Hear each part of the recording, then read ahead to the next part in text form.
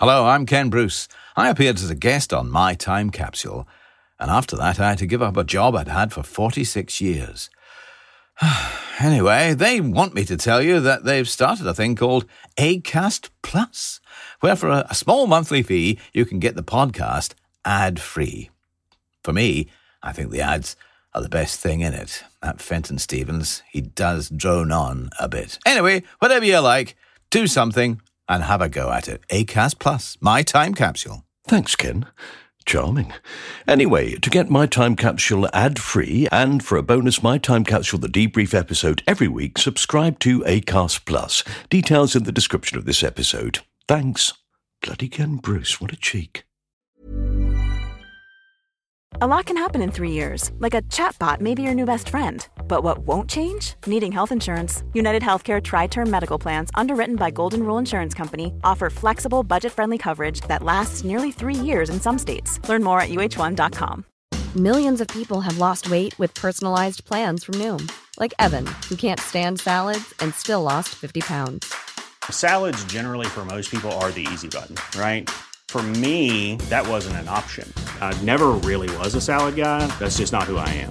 But Noom worked for me. Get your personalized plan today at Noom.com. Real Noom user compensated to provide their story. In 4 weeks, the typical Noom user can expect to lose 1 to 2 pounds per week. Individual results may vary.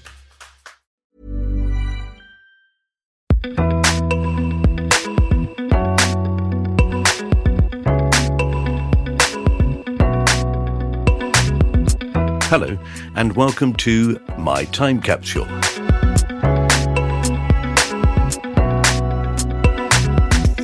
I'm Mike Fenton Stevens. In this podcast, I ask my guest to choose the 5 things from their life that they would like to put in a time capsule, 4 things they wish to preserve, and 1 they'd like to bury and never have to think about again. My guest in this episode is the actress Natasha McElhone. Natasha has starred in over 20 major movies, including Surviving Picasso, The Truman Show, The Devil's Own, Ladies in Lavender, Ronin, and Solaris. On television, she was in Californication. She played the First Lady to Kiefer Sutherland's President in Designated Survivor, is in The First, a drama about the first human mission to Mars, and the upcoming drama Halo. On stage, she has appeared in the West End in Fatal Attraction and played Sarah Churchill in Queen Anne at the RSC, which I was also in. Not that you'd have noticed. Natasha has done all this whilst bringing up 3 sons on her own after the sudden death of her husband, Martin, in 2008. So, finally, after working with, the likes of Anthony Hopkins, Viola Davis, Harrison Ford, Jim Carrey, Geraldine McEwen, Brad Pitt, Heather Graham, William Hurt, Judi Dench, Kenneth Branagh, Maggie Smith, George Clooney, Christian Bale, Frances McDormand, and the 2 Shawns, Penn and Bean, a rather unimpressive career has reached its zenith with an episode of My Time Capsule. Yeah, I know I'm delusional. Anyway, I hope you enjoy listening to Natasha as much as I enjoyed talking to her.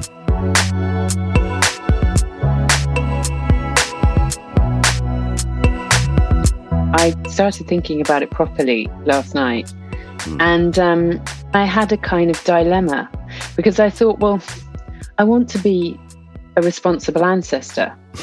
So in the sense that an archaeologist, they have a dig and you hear these stories how they found a Roman brick with the workman's handprint on it, and they held it and they had this extraordinary experience or connection to something from another era. And yet the continuum that they both have hands still, I suppose. But I was kind of thinking, okay, so what would I leave where I could assure that the next person would have some understanding of where we are now?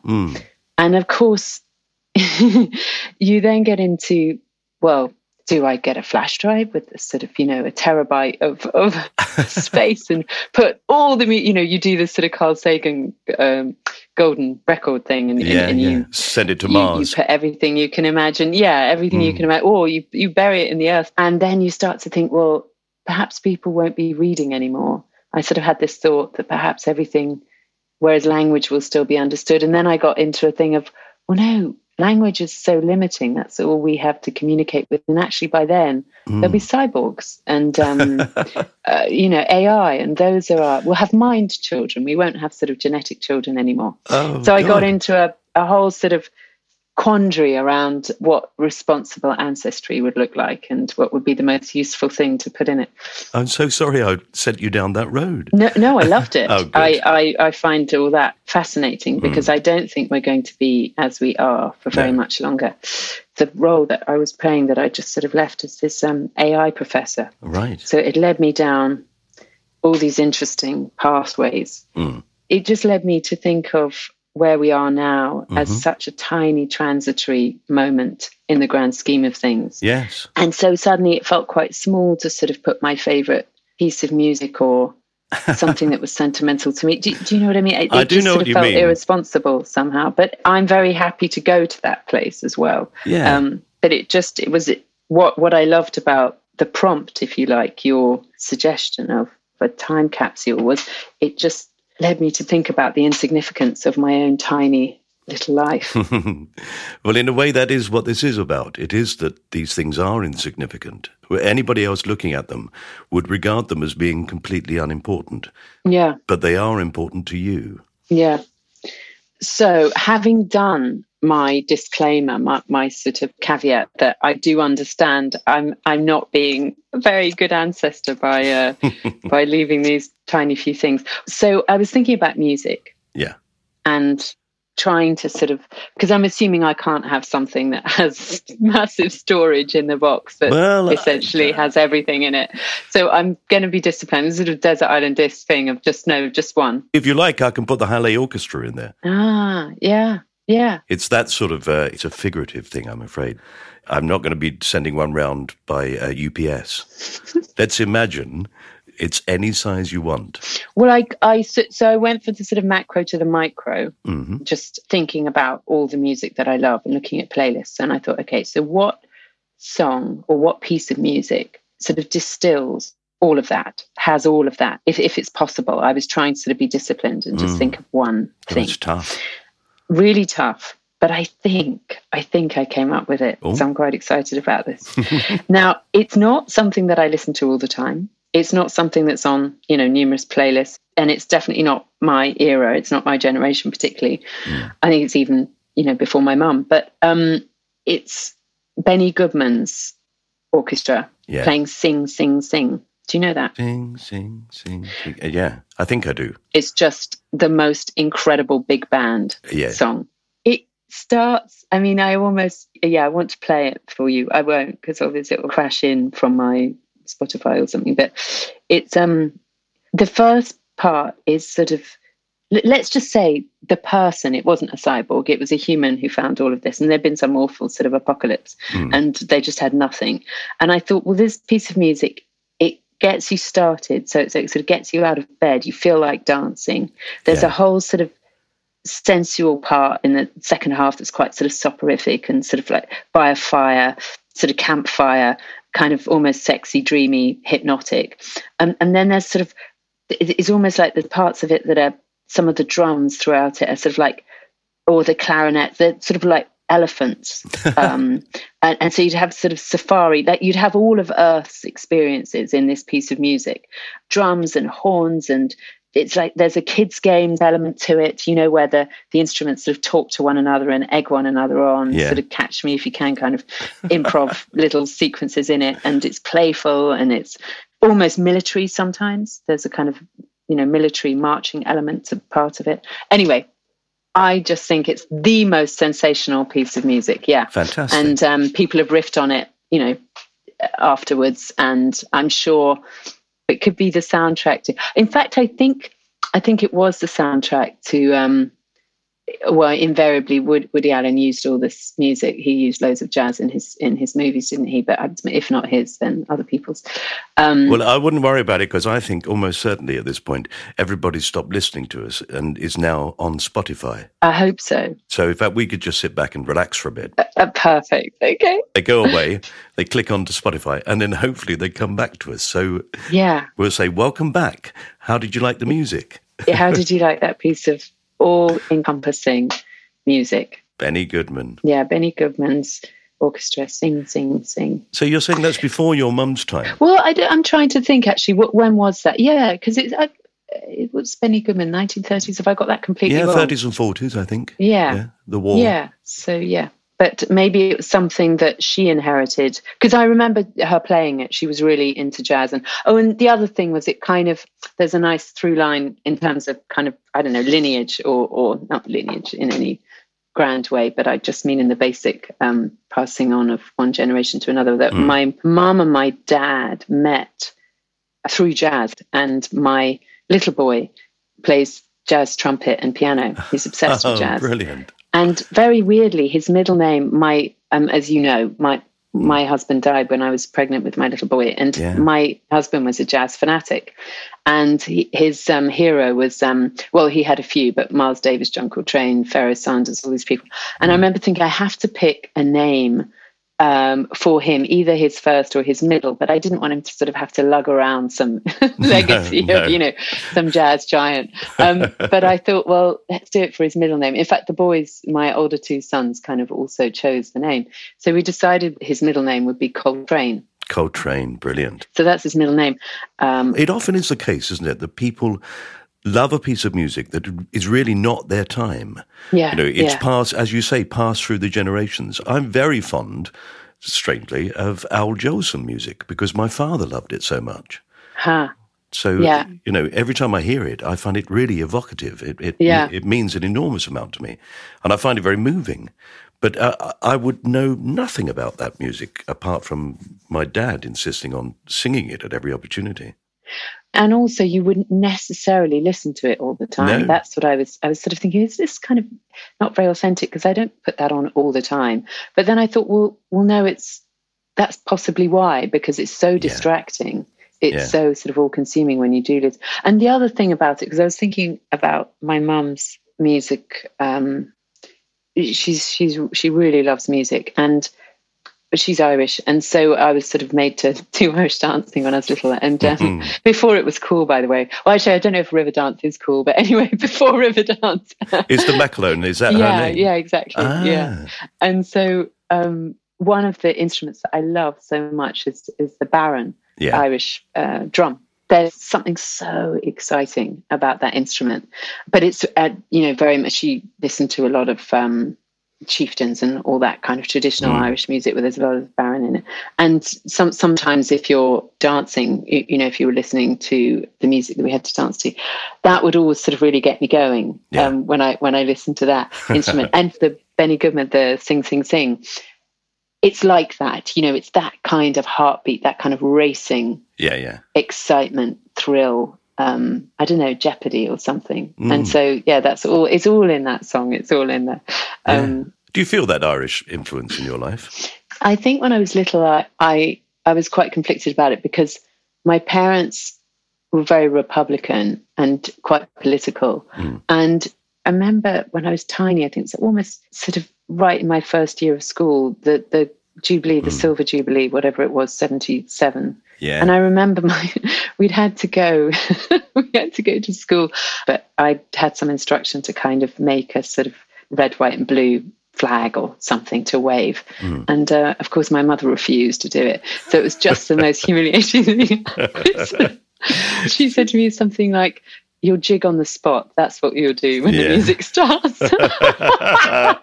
And keep your arms by your side. Yeah, exactly. So, there was always this sort of conflict of interest. But my goodness, very mild compared to a lot of people's.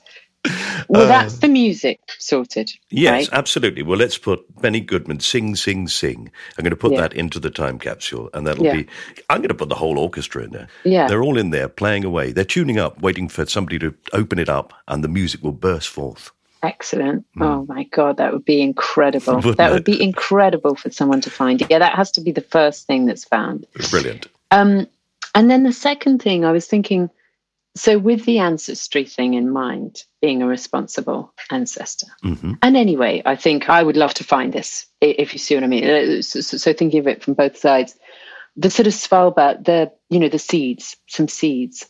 That idea of if the world was incinerated, there would be these seeds that you'd find wherever they are. kept in Svalbard, I think. Each country is given some seeds. The seed bank, yeah. Yeah. It's a lovely idea, isn't it? Yeah, it's a brilliant idea. So I think my little seed bank, it actually wouldn't be anything, I mean, intuitively, again, being really selfish and irresponsible, it wouldn't be for food at all. I've seemed to have that sorted out. And if they are cyborgs, they don't really need that kind of nutrition. So, and maybe they wouldn't have senses either, but I think they would. I think even if they don't have noses, they will be able to, their brains will be able to process, won't they? They're sort of, yeah, analyze what a smell is. Yeah, exactly. It'll be fine. So I thought seeds of, I was thinking, those, they don't always flower, but grandiflora magnolia trees. Yeah. Those flowers, you put one in a house and the entire house smells of lemon. It's like a blast of sunlight and it's the most incredible smell. And it lasts for a few days. So I sort of thought seeds for a grandiflora magnolia, or maybe a rose bush, or at the moment, particularly as night falls, I'm noticing if I go for a walk, I'll get blasts of jasmine and honeysuckle, Yes. And those smells, they can just be mood altering. Overwhelming. Yeah. My garden at the moment is exactly that. Right. Halfway down my garden, there's an enormous honeysuckle growing through a tree. And it makes you almost fall over, the smell. Exactly. And then at the end of the garden, by my greenhouse, I have a lot of jasmine. So it's an incredibly powerful smell. I love those smells. And they're so sort of reminiscent of evenings, or I don't know what my association is, because actually evenings are nuts for me. But there was a time when it would be about sort of sitting and chatting and kind of, I don't know. So I would definitely put some seeds. Lovely. We always imagine, don't we, that actually summer is about sitting around a table outside with wonderful smells, drinking wine and talking with people. Even if you've only done it twice. I know. In the whole summer. Yeah. It's why people buy barbecues, even though they probably hardly ever use them. Yeah. Well, there is nothing nicer. But it leaves an imprint. That's really what we're after, isn't it? The things that have been impactful and sort of mood altering, and actually the impact is quite swift. It's not something that you have to practice or form a habit around. No, it's fairly straightforward, isn't it? I remember the first time that I sort of discovered those things. As a young man, we never went abroad. Did you travel much?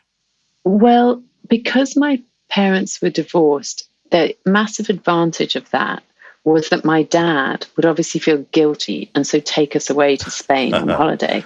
It was a treat. Yeah, we used to go away with him once a year or whatever. Yeah, I didn't experience that until I was, late teens when I went on my own, and I just found it life-changing, really, because I thought, well, this is the world outside. This is what it's like. It's not like sitting on the Isle of Wight. Yeah, this is completely different. This heat, these smells, this food, and these cigarettes. That's the thing I particularly remember, sadly. Lovely. We'll put those seeds in there, and that'll teach them the value of time as well, because they'll have to grow them and watch that thing grow to maturity before they get the full effect of it. Yes, you're right. By that time, there'll be labs which expedite the whole process, and you don't even need earth. Do you think so? Yeah, I think so. If we're growing beef, then... Of course. Oh, well, poor people. Yeah. Never mind. But I don't know, maybe it'll be better. Oh, yeah. Oh, I think it'll be much better. I think, the Novacene, I think it's called. Is that where everything changes? The whole political system, the whole economic system, everything changes? I do believe that for the first time, we'll be sharing the planet with an intelligence that is more sophisticated than us.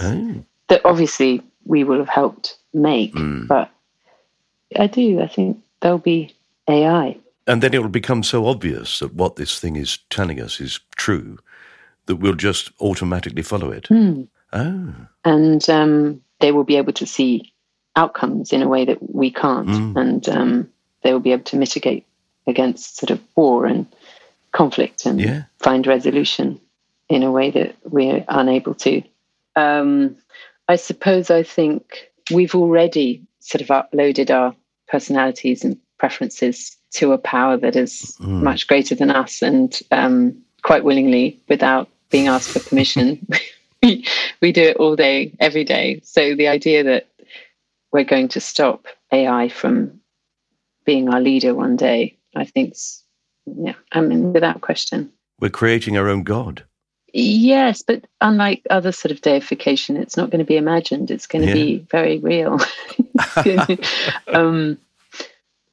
I also think that there's a sort of, I don't know, there's some whole theory around the basic sort of unit of information of zeros or ones, or, the way in which computers originally worked, that you can construct these whole worlds from this very, very simple binary. And there's an idea that that information may indeed be the basis of the cosmos. So in fact, there is a system out there that we just haven't managed, because our intelligence is quite limited. Yes. We haven't managed to hear yet, if you like. Our idea that all life is sort of carbon-based is probably wrong, that there are probably all sorts of other sources which we just don't really have the capacity to understand. But there are other codes, so not just sort of RNA and DNA, but there's life forms that are written in other codes that are based on digital electronic instructions that, we will one day, with the help of AI, invent, and then I think tap into something that's completely different than we have now, and is, connected to the rest of the cosmos. It's not just this sort of, as I said, this sort of little anthropomorphic kind of Earth-based existence. I don't know. No. In the meantime, I'm going to rely entirely on DNA and RNA and put my faith in your seeds. Exactly. Well, that's why I think the seeds might also be really interesting for future life. They may say, what's this sort of life form? See, exactly. And with that in mind, actually, with the sort of whole idea of kind of, a genetic map and a code, that I was thinking around, okay, so in a sentimental way, I don't know if you did this, and my mum did it with us, but you sort of keep your kids' milk teeth and little, cuttings of flaxen hair from when they're toddlers and things, the first haircut, whatever it is. I've still got these sort of boxes with their DNA in. Obviously not doing it for that reason, but there's a sort of dovetailing of the two things. I think I would put, one of those little boxes with a milk tooth and a bit of hair that could then be analysed. They're tiny, aren't they? Absolutely tiny. Yeah. They're like little pearls. It's funny, isn't it, when children make that change from having the teeth of a baby and then these adult teeth come through, and you look at your child and it's completely changed. You know that feeling? Yeah. Yeah. Very well. It's such an enormous demonstration of time whizzing by. And also, I suppose, seedling to fully grown thing that doesn't resemble the seed in any way, shape or form. I love those kind of mutations and transformations. It's wonderful, isn't it, to watch? I was thinking during this period, after sort of 3 months of me having looked at faces that I made, it would be really nice to look at another gene pool for a moment, to be honest. Yeah. Yeah. How old are your boys now? 20, 17 and 11. Wow. Which is ridiculous. I can't believe I've actually got a 20-year-old, only because it feels so recent. The 11 or the 7, it is this sort of long distance. I don't know whether our memories, whether we sort of cleave to, there's sort of increments of time where if it's, childhood 10 years, it's like 100 years because it went so slowly. Whereas if it's sort of from 20 to 30 or 30 to 40, it feels very recent, very kind of tangible and visceral still, because I think that, it gets faster and faster, doesn't it? Yeah, so I think the teeth and the hair. And there's a thing, I remember wanting to find out something to do with issue of one of my kids. And there was sort of this idea that, there may be a genetic component, and obviously I could give blood tests and stuff, but my husband isn't here. And I was sort of thinking, God, why don't I have a bit of his hair or a tooth or a nail or something, because that's all they needed. And I didn't. I didn't have it. I didn't have anything. So I think there's there's a kind of like an urgency to sort of, I just think, I don't know, that could just be useful, because what happens if it was a future relative of ours who found it, and then perhaps they could extract some information from. That's a long shot, obviously. It's worth it, I think. Or if humans had been wiped out altogether, and someone felt like trying to kind of map or make a clone in a lab or something. Maybe that would be enough for them to do it with. And it would be your son. And you can take your pick. They are all marvelous specimens of our species. Yes. I think it's a really lovely thing to keep in there. And it's an interesting idea, isn't it? We've lost that a bit, haven't we, of keeping those mementos. Little keepsakes, yeah. Yeah. It's a very Victorian thing, that, isn't it? That they always had lockets with hair or, you know. And in Ireland, these trees, it's awful, actually, when a little child has died or something, you sort of hang their toy or a bit of hair or something. Oh, really? Yeah. Oh, I didn't know that. On the roadside? Yeah, they're just around the place, and it almost looks like they've been decorated, but obviously it's not decoration. It's like a little, not altar. What do you call them? A little shrine. Yeah, exactly. That's sad. I mean, I always find those just a bunch of flowers taped to a lamppost. Very sad. Yeah. God, yeah. There's something about the wishing tree that I remember when I was little, if we drove past one, I think, there's sort of ribbons and bits. I don't even really particularly remember. This is very much a childhood memory. And I think there's sort of offerings to saints. There's a religious element to it. Yeah. I remember always sort of shuddering slightly. I don't know why. I guess it exists in every religion. And Catholicism particularly, they have these sort of strange ideas, don't they? My mother was very keen on the idea of purgatory, which I never particularly liked the idea of. But somewhere where, if you hadn't been so bad that you went instantly to hell, you sat in this place waiting to get into heaven. And if enough people prayed for you, then eventually you'd be given permission. And it's a really strange idea that you're sort of earning points. And then God says, okay, all right, you can come in. She really believed in it. Yeah. Yeah, it's like Lourdes. I remember my grandmother used to always go and come back with these phials of holy water. Oh, yes, Lourdes. Large part of my youth as well. My mum was always going off to Lourdes. Really? Yeah, and then she'd bring back holy water that had been blessed by the Pope. That was the greatest water to have. Yes. Okay, I'm going to put the lovely little tin. Is it a little tin of milk tea? Yeah, I think they're little sort of wooden boxes. Little wooden box. But I suppose they're biodegradable, so maybe we have to put it in. Oh, no, it's hermetically sealed. It's hermetically sealed. Yeah. You'd be perfectly safe in there. And anyway, if Benny Goodman's orchestra can survive, then these little boxes will be fine. Yeah. Yeah, we'll put those in with the milk teeth and the strands of hair. Fabulous. So what's next? Where are you going to go now? We're going to take a short break here, possibly for some adverts. We'll be back very shortly.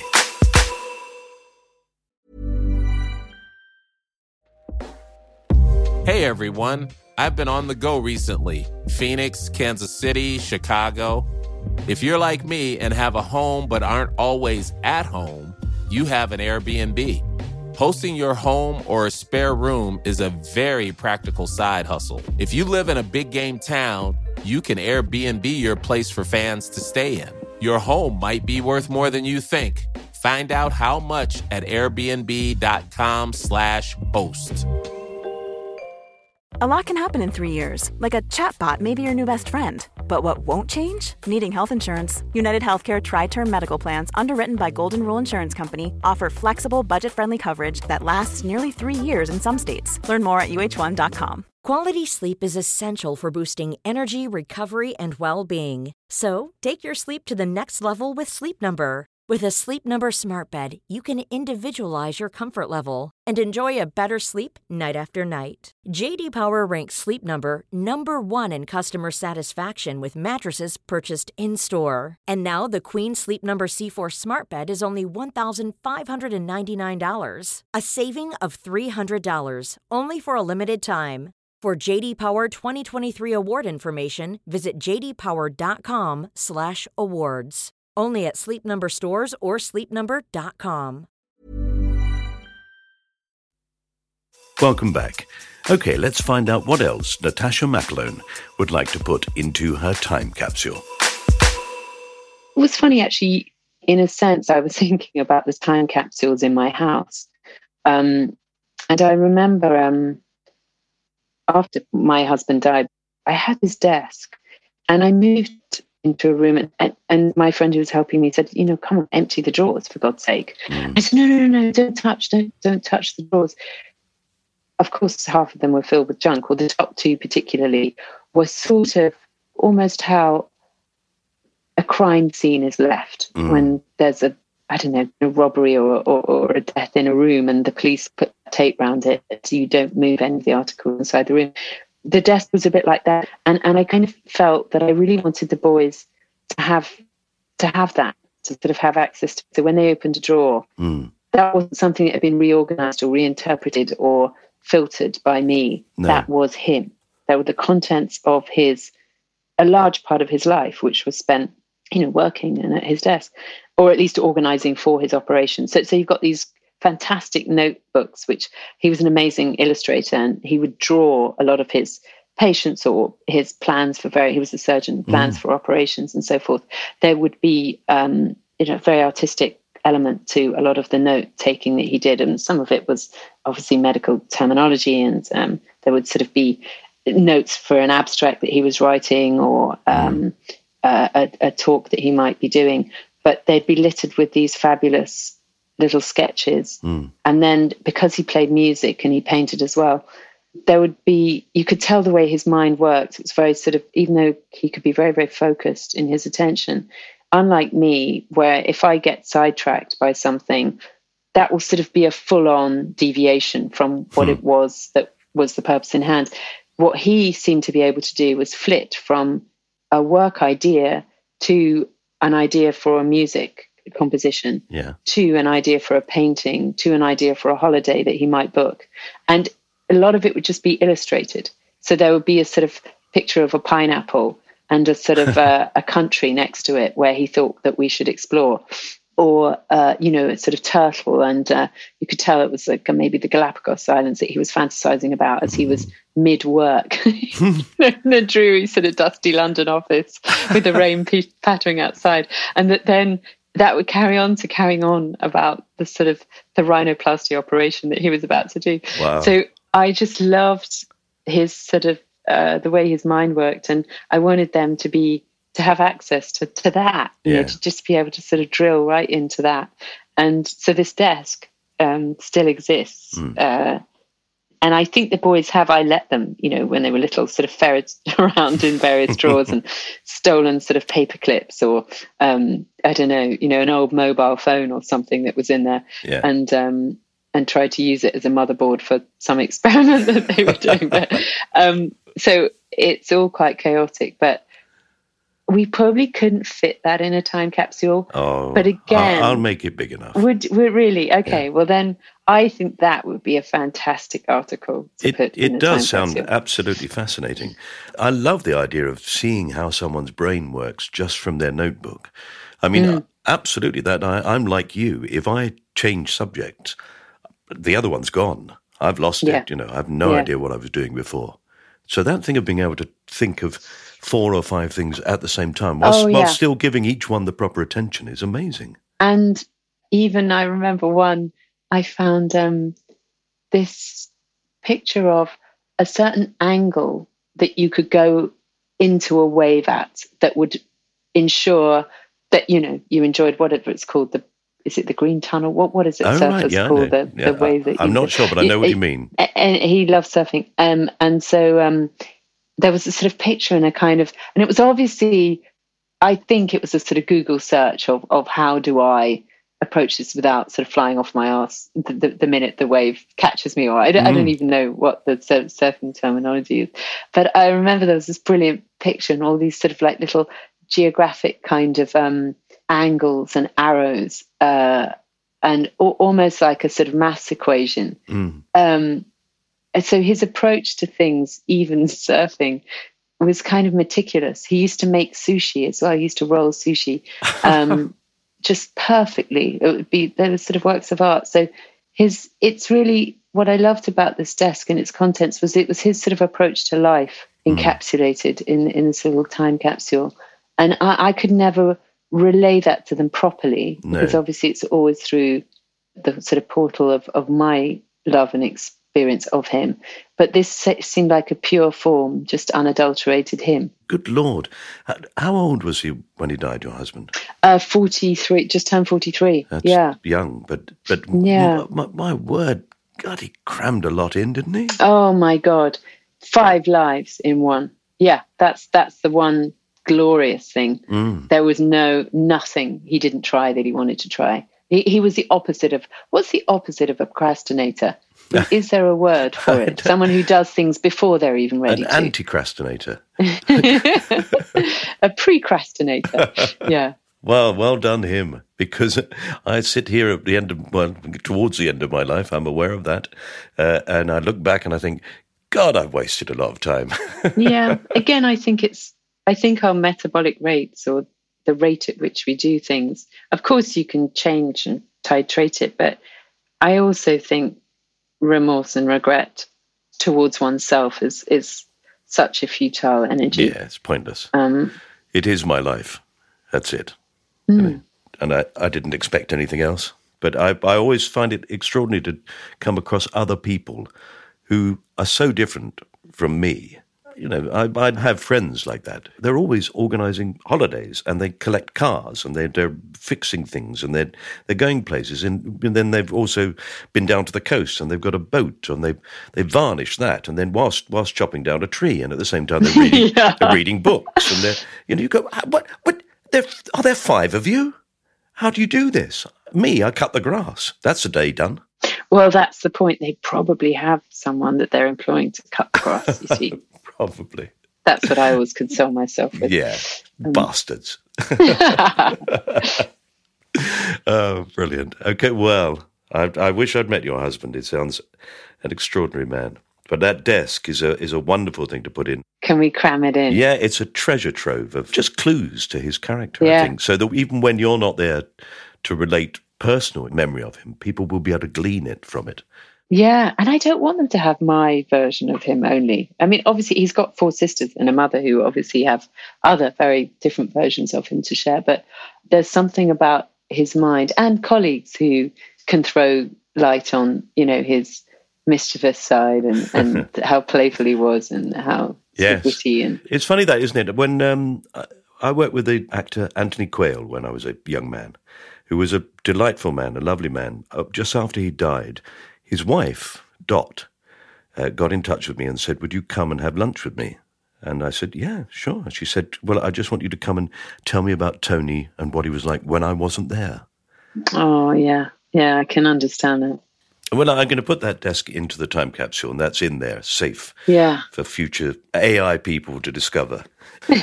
Lovely. And so we need one final thing, but this is something, in a way, you want to discard from your life. And I have to say, I'm amazed it's not the really tragic death of your husband. Well, I think we are entirely powerless, aren't we? And I think accepting and understanding that is the only way. And as you mentioned earlier on, I don't want to put words into your mouth, but you said something about expectation, that your life was what you had expected, or you expected nothing more, or something like that. And I think that being expectant, and it's different to being sort of curious or wanting to explore, or that sort of energy, that forward-moving energy or propulsion or whatever you want to call it. What I think is a good restlessness is an excitement about being alive. There's something around expectation or thinking that you can control outcomes that I think is our worst enemy, actually. So I think the thing that I would, and I don't know if we can do this, but I think it would be around procrastination. I've realized that I procrastinate. That's my worst enemy. It's not any outside force. There's no one to blame. It's entirely my own obstacle that I choose to put in the way of living every moment, I suppose. Yeah. So the problem with the procrastinating is you're definitely not in the present. I mean, you're just not in the present. You're sort of like a lot of us live, in the past and the future. Yeah. I heard a sort of counter argument to procrastination that I thought was interesting, that of course, in this particular time, a bit like when you're pregnant or when you're a teenager, below the level of consciousness, there's all this adjusting, there's all this sort of body preparing for an unanticipated world, if you like, that as humans, that's part of our survival mode. Yeah. We will be very, very busy bodily preparing for potential danger or hazard, and that this procrastination very often is our friend. The fact that we don't run into things and we're not too recklessly sort of spontaneous. Yeah. But that's definitely not my story. I mean, I can wait for a really long time. So I think it would be great to shed, to get rid of, to leave that behind, to incinerate that. And learn to enjoy the now. That's the thing. It's not sort of an either or thing, because without question, a lot of my life I have lived in the now. Without question, kids make you do that, and you sort of follow them and you follow their lead, and they are so engaged in the now. So it's more just, I think, this sort of inner critic, the voice that gets there before the impulse does. Do you know what I mean? That as a kid, you have an impulse and so you just do it. And then as an adult, the voice is there before the doing it. Yes. And it kind of wrecks everything. And I think it's a form of procrastination. Yeah, no, I understand that completely. That, but, hang on a second. Is that a good idea? Or just, listen, it's not worth it. It's not, it's not going to be any good. It's not blah, blah, blah. Yeah. Just shut up. Let it be none of your business. Yeah. And someone else can judge, and there can be an appraisal afterwards. That's what outside critics are for. But when your own one is the loudest voice in your head, it's very restricting, I think. And as you say, hindsight is a wonderful thing. So why not leave it to that? Yeah. Let that decide whether it was a good idea or not. Don't try foresight, as it were. Ignore that. We were always teaching children, aren't we, to wait. Wait for it. All the time we're teaching children the sense of in the future. And as you say, it's a wonderful skill to be able to be in the now. I mean, I suppose the counter-argument is that as foragers and planters and farmers and people who need to plan for seasons, then it's quite good. Sometimes we plan for the future. I know, I'm being fanciful. Yeah. I'm being absolutely fanciful and, wishing that the world were something that you could just rush through and just do it as it comes. But there are moments for that, aren't there? I think particularly with creative endeavour, I suppose that's where it's allowed. Yes. It's just to, put the pen to paper, or get up and try something if you're in a rehearsal room, or shove some paint on the canvas. You can always paint over it. Yes, that's very true artistically. We all admire those people we've worked with who are absolutely like that, who just don't hold back. And also who don't stop. I have a musician friend who, he's composing at sort of 3 a.m. Yeah. I mean, he doesn't feel like going to make a cup of coffee in between. I just notice most of us are people who, I've got to get the kids' lunch ready. I must do his homework before. These things that actually we don't even like doing particularly, the laborious things with kids that need to be done, we'll prioritize and put ahead of something that actually could be deeply rewarding. Yes. And the kid doesn't notice if you're not sitting there doing the homework with him or not. In fact, he's probably relieved that you're not. But this sort of, one can become very sort of duty bound. And I find I definitely as a parent, I think with parenting today, particularly, there's a lot of virtue signaling that you want it to be seen that you've done absolutely everything you possibly can to give your kids a good start. You've done opportunity hoarding, I think they call it, where, you kind of create every single possible, and we'll do this and we'll do that, and I'll give him this and I'll make sure that I listen to absolutely everything he says, and be present for all of it. And actually there's huge benefits to being ignored as a kid, and to being told, actually, you're not being very interesting. And I realize, I think, that I sort of thought I was being, in inverted commas, good by doing that. And actually, I look back and I think, and even now, as I'm living it still, I think, I think I'm using that as an excuse, a big old excuse, not to get on with my own creative endeavors. Yeah. Which is slightly embarrassing and shaming, and I hope my kids never listen to this.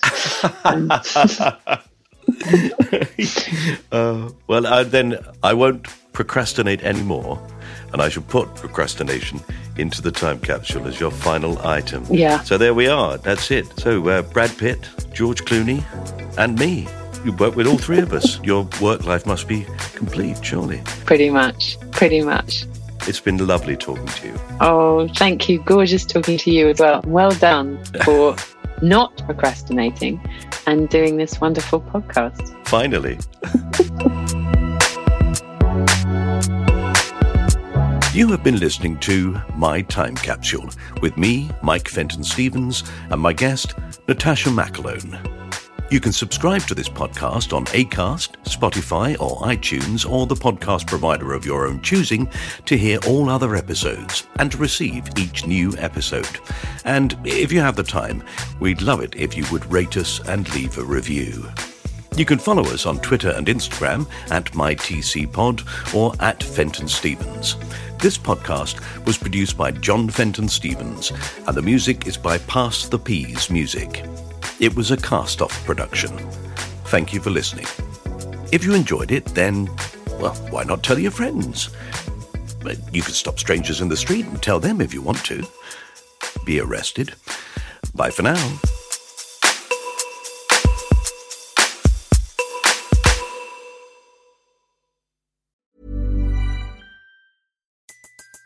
Everybody in your crew identifies as either Big Mac Burger, McNuggets, or McCrispy Sandwich. But you're the Filet-O-Fish Sandwich all day. That crispy fish, that savory tartar sauce, that melty cheese, that pillowy bun. Yeah, you get it. Every time. And if you love the Filet-O-Fish, right now you can catch two of the classics you love for just $6. Limited time only. Price and participation may vary. Cannot be combined with any other offer. Single item at regular price. Ba-da-ba-ba-ba. Join us today during the Jeep Celebration event. Right now, get 20% below MSRP for an average of $15,178 under MSRP on the purchase of a 2023 Jeep Grand Cherokee Overland 4xE or Summit 4xE. Not compatible with lease offers or with any other consumer incentive offers. $15,178 average based on 20% below average MSRP from all 2023 Grand Cherokee Overland 4xE and Summit 4xE models in dealer stock. Residency restrictions apply. Take retail delivery from dealer stock by 4/1. Jeep is a registered trademark.